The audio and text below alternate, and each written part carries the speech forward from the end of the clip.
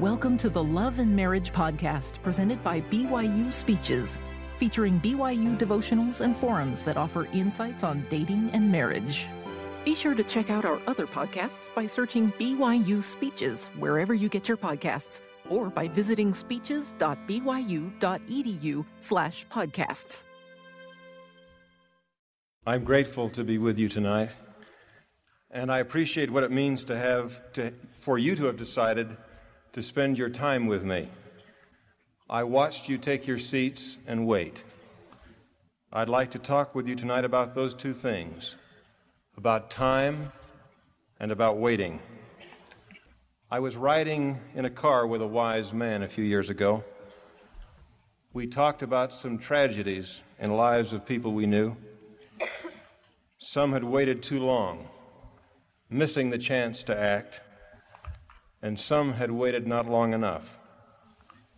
He said quietly after we had talked for a while, more to himself than to me, timing is everything. Ecclesiastes said it with elegance and with a metaphor that goes beyond poetry to frame our problem. To everything there is a season, and a time to every purpose under heaven, a time to be born and a time to die, a time to plant and a time to pluck up that which is planted, and then later a time to get and a time to lose, a time to keep and a time to cast away. Waiting for a harvest takes more judgment in life than it does in gardening. In your garden, you can tell if the seed sprouts, and even an amateur like me can tell when the corn or the carrots are ready. But I remember a story told to me long ago, far from here, by a sad voice. I remember it not because it was unique, but because I have heard the same story told again and again about waiting or failing to wait. The details vary, but not the feeling of the drama. She said it happened on a summer Saturday afternoon. She was tired of being single, tired of trying to be a faithful Latter-day Saint, tired not so much of being kind and virtuous, as tired of nothing good seeming to come of it. She'd not had a date in months. She saw no prospect of even becoming friends with, let alone marrying, a man who shared her faith and ideals. In frustration, she found herself deciding something. She decided that afternoon, consciously, that years of good works and restraint had produced too little and promised no more. She said to herself almost aloud, "Oh, what's the use?" The phone rang. It was a man's voice, a man she knew. He lived in the same apartment building. He'd asked her out before. She'd refused because she was sure he'd expect her to compromise standards she'd preserved at great effort. But almost as if directed by a scriptwriter, he called at that instant. She didn't say yes. She said, "I'll think about it." She thought about it. He called again. And finally she repeated to herself, "Oh, what's the use?" She went. She found she had been right about his intentions. And in a choice about time and about waiting or not waiting, her life changed. So she will never know what might have been ahead on the path she decided wasn't worth the price. She knew quickly the other one was uphill and a hard climb. All of us make decisions every day, almost every hour, about whether it's worth it to wait. The hardest ones are where the waiting includes working.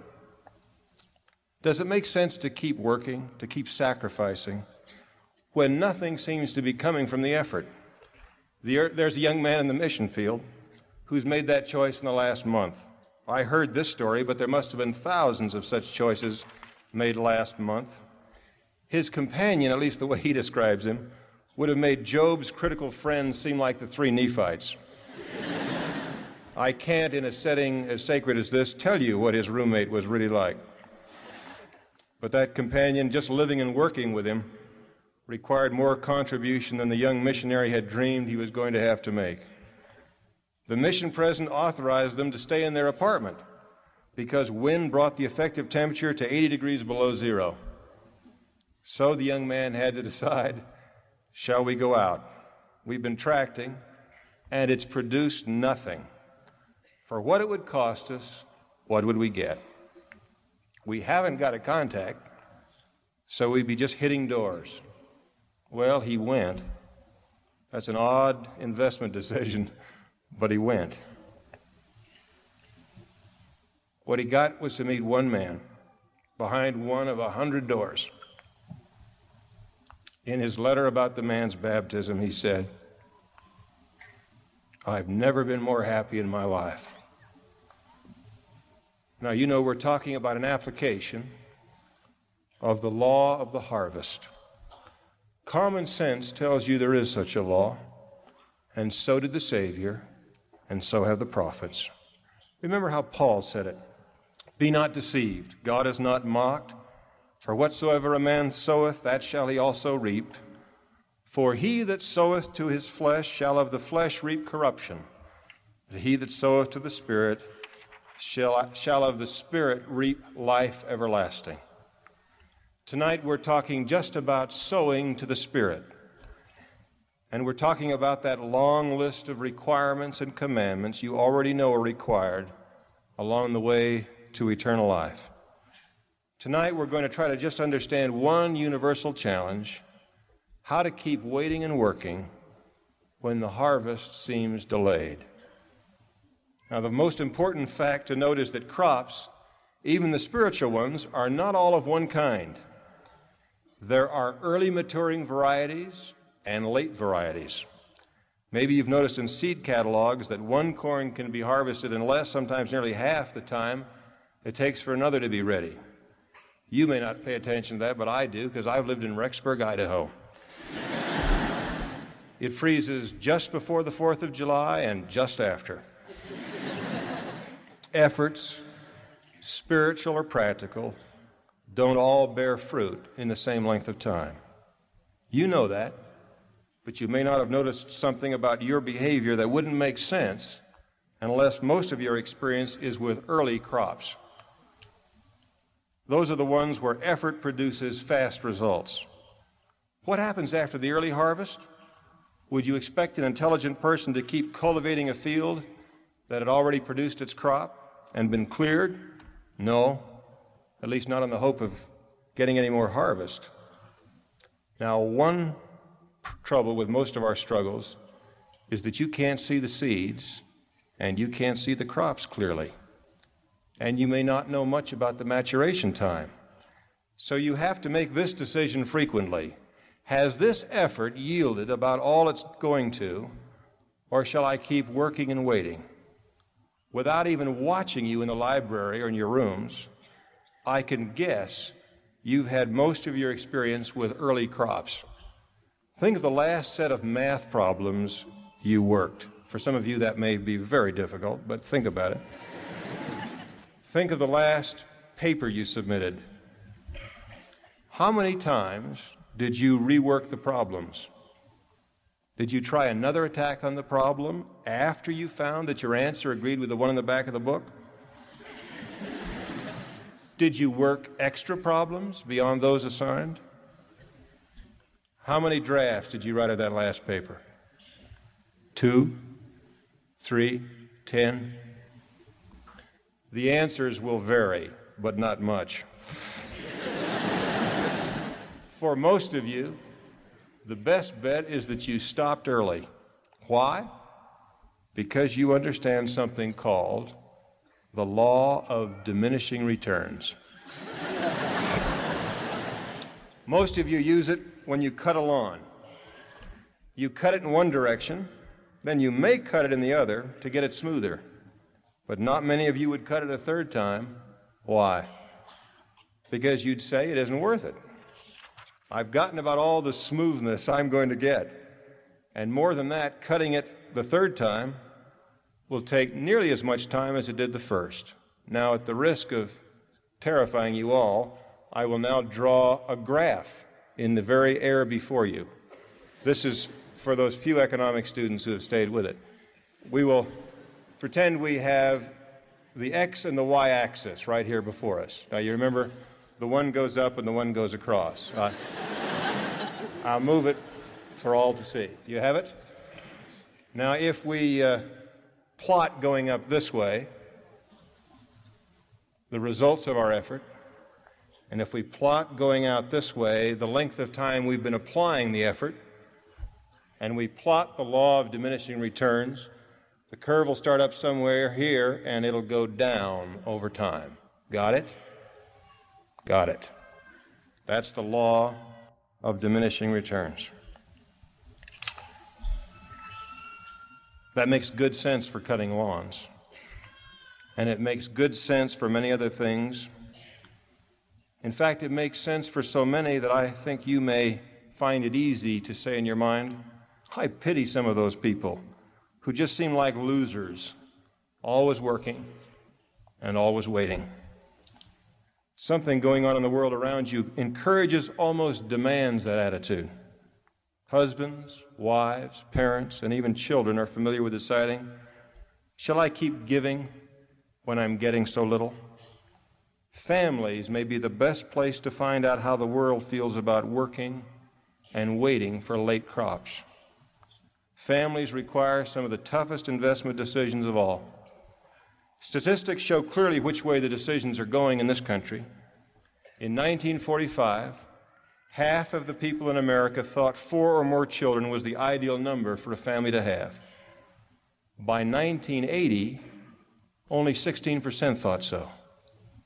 From 1960 to 1977, it's estimated that the number of unmarried people living together doubled from about 500,000 to 1 million. That's 1 million people who are unwilling even to start the investment process in a family.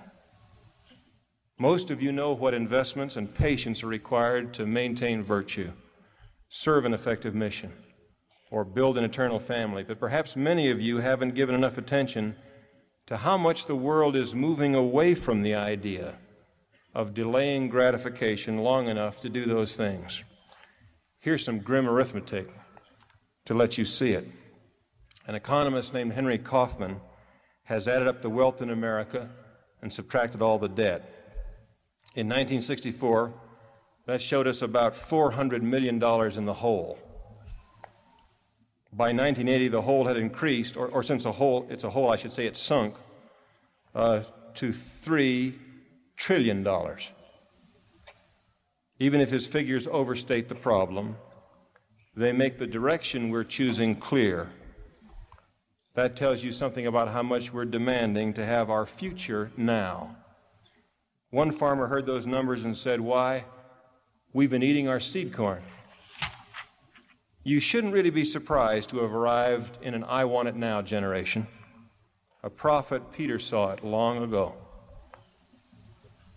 He said, knowing this first, that there shall come in the last day scoffers, walking after their own lusts, and saying, where is the promise of his coming?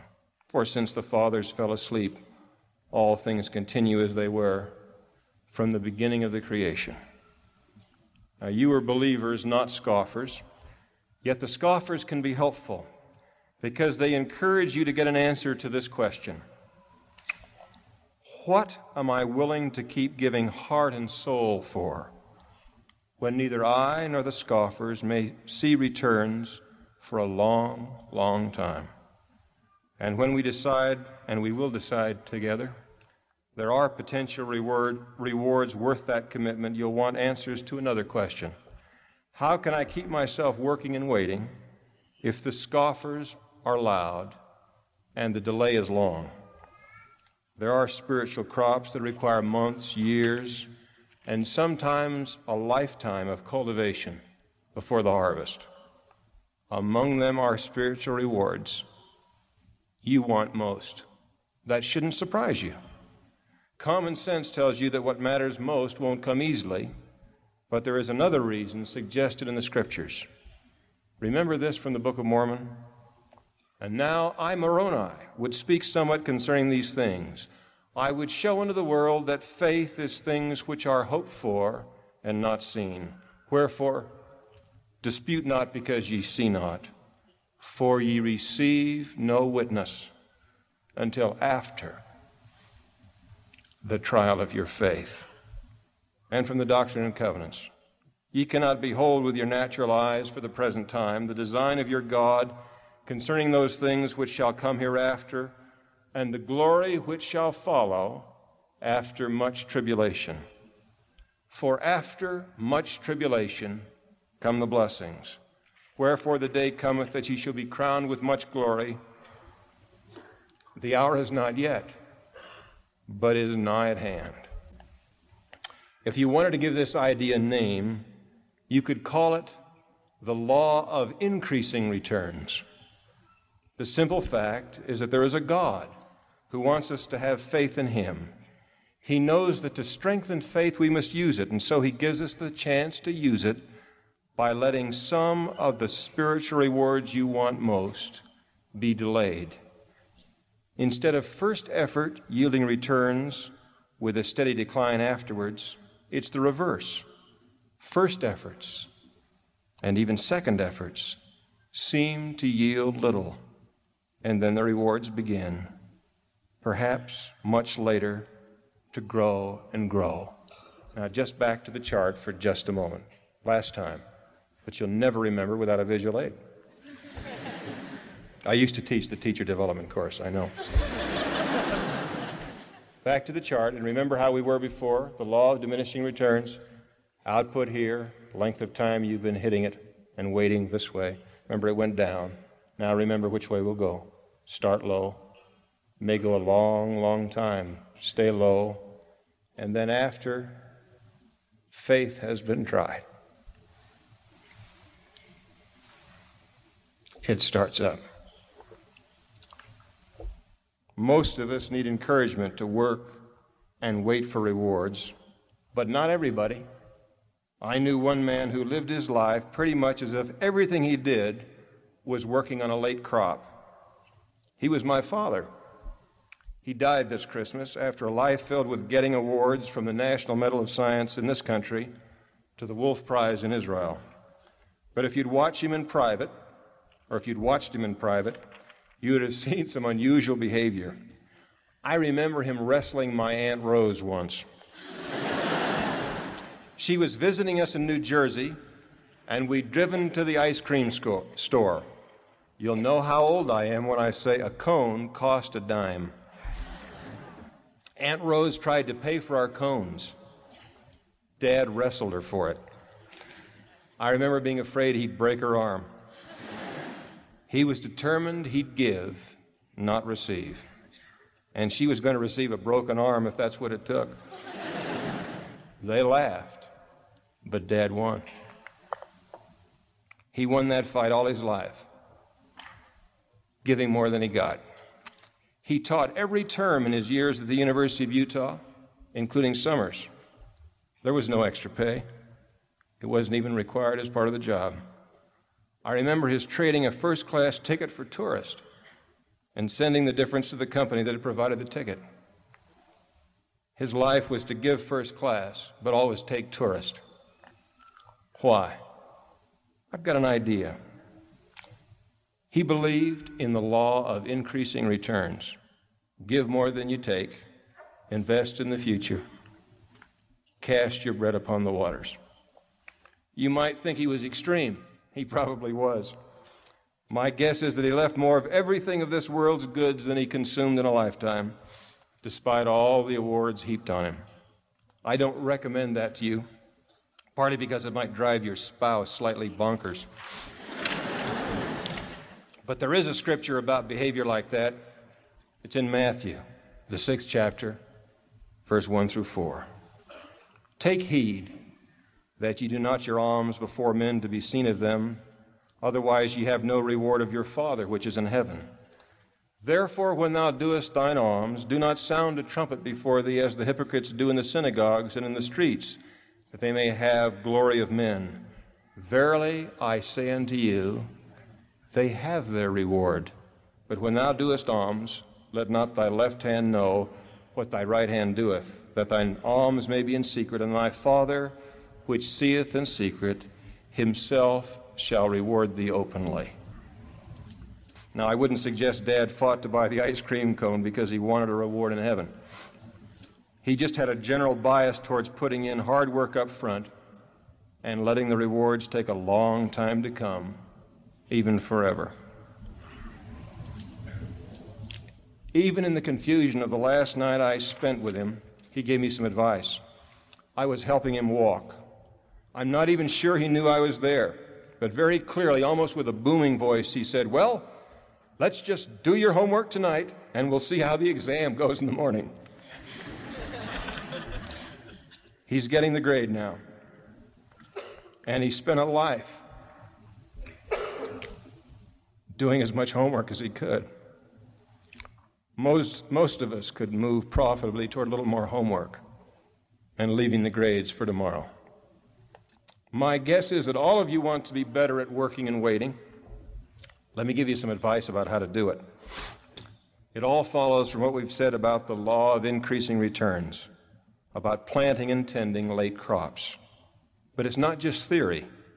I got these hints from watching people who are the best I've seen at working and waiting on late crops. As the ads say, this product has been proven in clinical tests.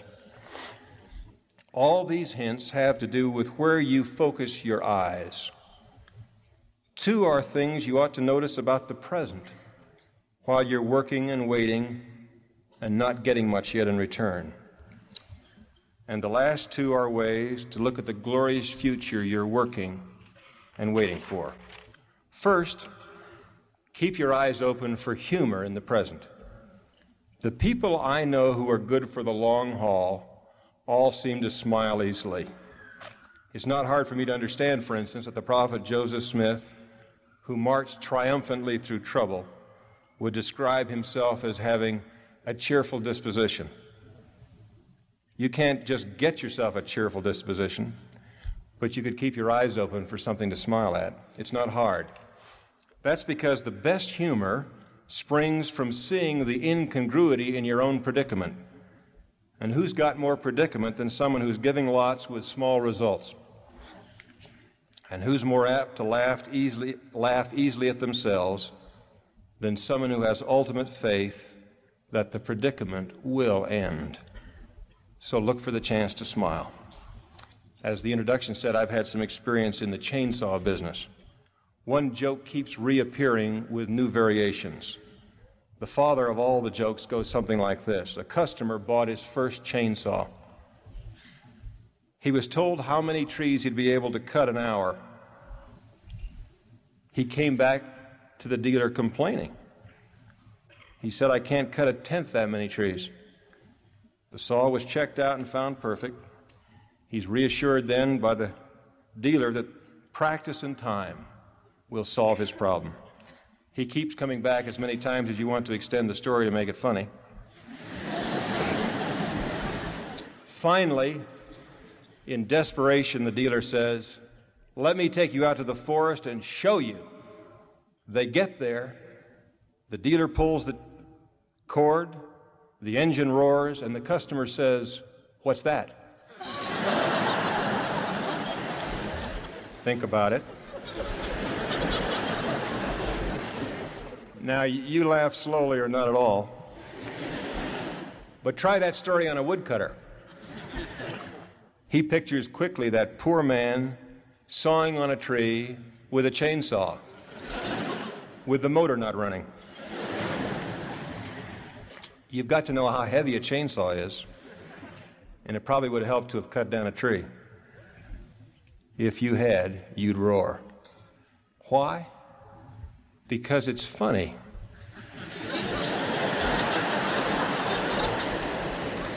It's funny to think of yourself flailing away. They even have an expression for it when they're trying to persuade you of something and failing. Well, I'm swinging the axe, but no chips are flying. Most returned missionaries and most married couples here tonight have swung the axe and seen no chips fly. You could top, those of you who've been there, any funny story I try to tell. And if I were in a small group, you'd try. That's not because we are humorous. It's not because missions or marriage or dedicated service are not serious. They are very serious. But the incongruities of giving more than you seem to get guarantee the chance to smile at yourself. I hope you will. All it will take is to keep your eyes open. And I think it's one of the keys to endurance. The second place to focus your eyes is on the blessings you are getting now, while you wait. When you are trying hard to give, knowing the rewards will be delayed, it's terribly easy to overlook other blessings. Not all blessings are delayed. The early harvest is all around you. King Benjamin suggested you start by noticing that you are breathing.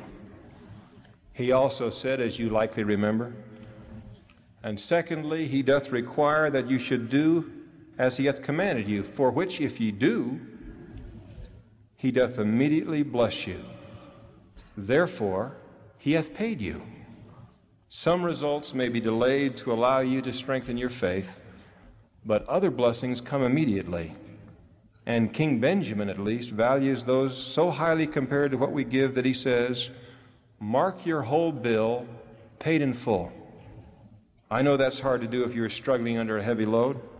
It's easy to see your load and to pine for the delayed rewards. But King Benjamin teaches us that we're already abundantly paid, both with free gifts, such as life, for which we gave nothing, and with other blessings which have followed immediately upon our faithful service. Just that focus of the eyes might save your marriage someday. I'll guarantee you one thing, you won't contract a great marriage, you'll build one. Now, that's not saying that some contracts to build aren't a lot better than others, but it will take effort and time, maybe a lot of time, and millions of men and women every year, or maybe every hour, must mutter, what am I getting out of this? If it weren't for the children. Hold it right there. The children. The other day, Elizabeth, age 2, saw the picture of her father in the paper. She said, that's Dad. He wants to change with me. That doesn't mean much to you. In fact, it might even confuse you, because you might not know that she means to help her father change, not get changed herself. Oh, but it means something to me, because I'm the guy who sits on the floor when she says, you sit here. I'll tell you something. All she has to do is hand me those shoe trees one time and then say, let me kiss you head.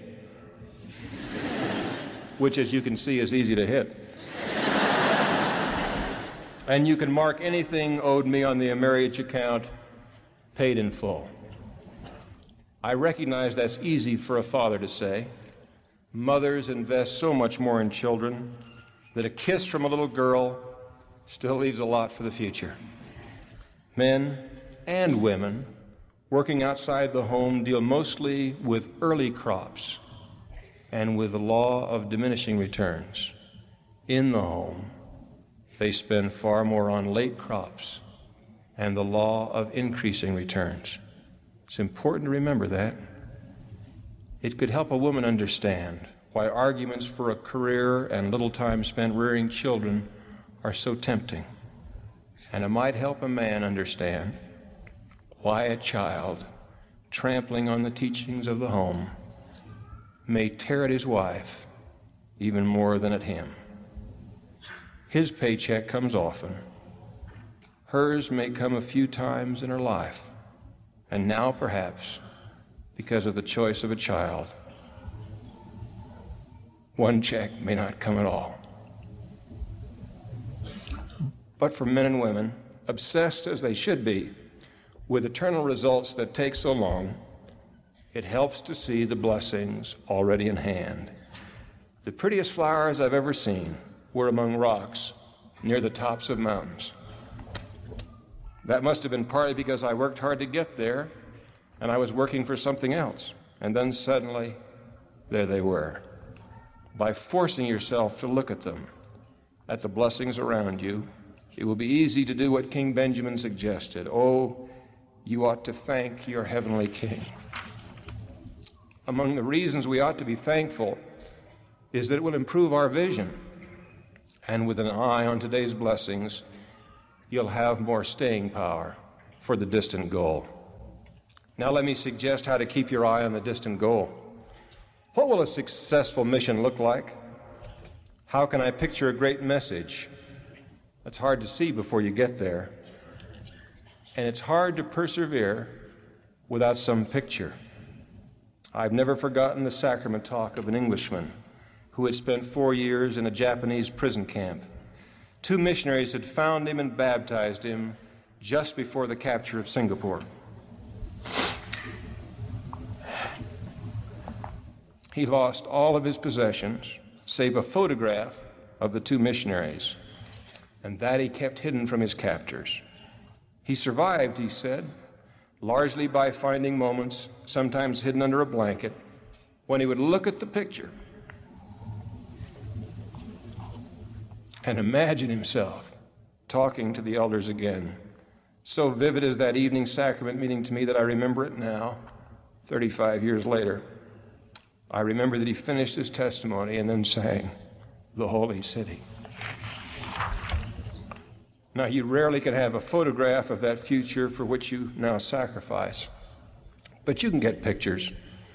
Years ago, near the time of that sacrament meeting, it occurred to me that I would sometime perhaps have a family. I even joked about the children, calling them the redheads. My mother's hair had been red when she was young. I certainly didn't think the idea of redheads was inspiration, just an idea. But more than once, that picture was enough to make me work and wait. If all my 4 sons were here tonight, you could see 2 blonde heads and 2 red ones. In a kitchen chat one evening, one of them said to me he'd not mind exchanging red hair for Beach Boy blonde. I just smiled. All dads may think their sons are handsome, but I would not exchange his red hair, nor my early vision of it, for spun gold. Now, it's not wise to daydream, and I'm not recommending it. If you girls dream too much about a house or a car, some poor man someday will have to get it for you. But I do recommend a little thought, not about things or places, but about people. All the late crops, all the assignments God will reward in the long run that I can think of involve serving someone else. For example, now and then I try to think of my children as parents, perhaps older than I am now, perhaps at the end of life. I learned something about the end of life from watching my father at the end of his. He talked a lot about his father. His father was kind. His father believed in him. His father liked to be with him so much that he got him a horse to ride the range with so he could be with his dad before my dad could even walk.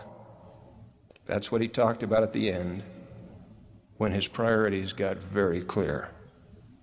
Perhaps much of what he did in science and in serving God was possible because of what his father did. Just that little vision of the future makes me eager when the 2 younger boys ask, "Dad, can we go to the Deseret Gym tonight?" And the older ones say, "Let's hit a few tennis balls." It's not quite the same as riding with your son on the Piedras Verdes, the way Grandpa did, but I hope it has just half the results.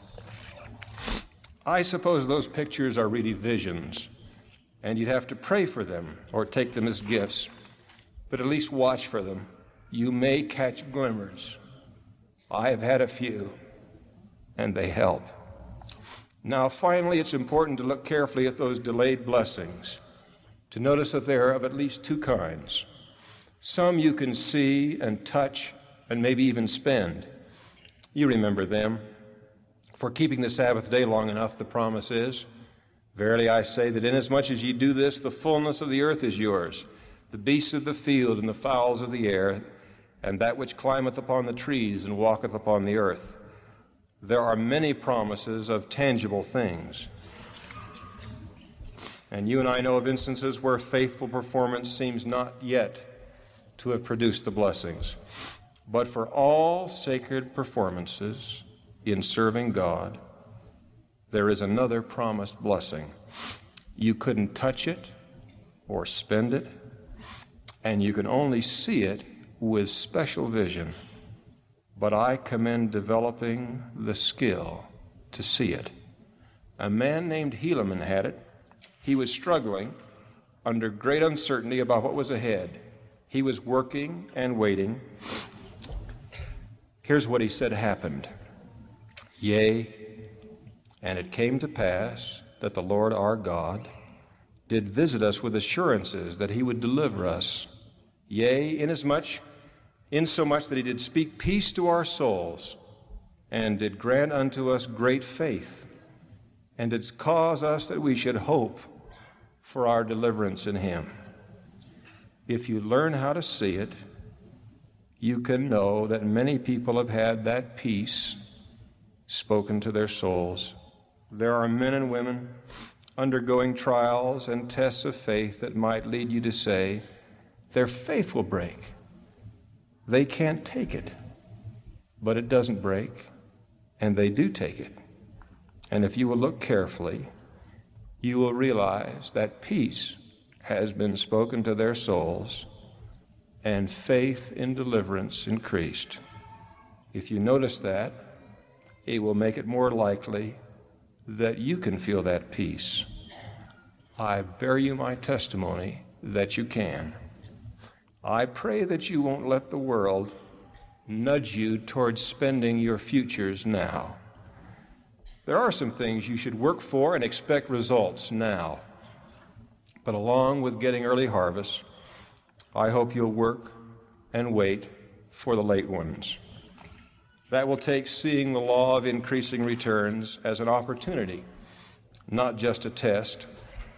Delayed blessings will build your faith in God to work and wait for him. The scriptures aren't demeaning you when they command, wait upon the Lord. That means both service and patience, and that will build your faith. It may help you to watch both for the chance to smile and for the blessings around you on the way. And it may help to picture both the future of the people whom you serve for God and his promise to you of peace in this life. I bear you my testimony that there is a God, that the chance to serve and be blessed by him is vastly multiplied by the restoration of the gospel, and that faith exercised is strengthened and finally rewarded. And I bear you my testimony that to his faithful servants, God speaks peace to soul, builds their faith, and gives them hope for rewards glorious enough to wait for. I bear you that testimony and pray God's blessings upon you in your working and your waiting. In the name of Jesus Christ, amen. You've been listening to the Love and Marriage Podcast presented by BYU Speeches. Please check out our other podcasts of recent speeches, classic speeches, and BYU Speeches compilations on overcoming adversity. By study and by faith, come follow me, the prophet Joseph Smith, and Jesus Christ, our Savior and Redeemer. Go to speeches.byu.edu and click on podcasts for more information. You can also find all BYU Speeches podcasts at your preferred podcast provider.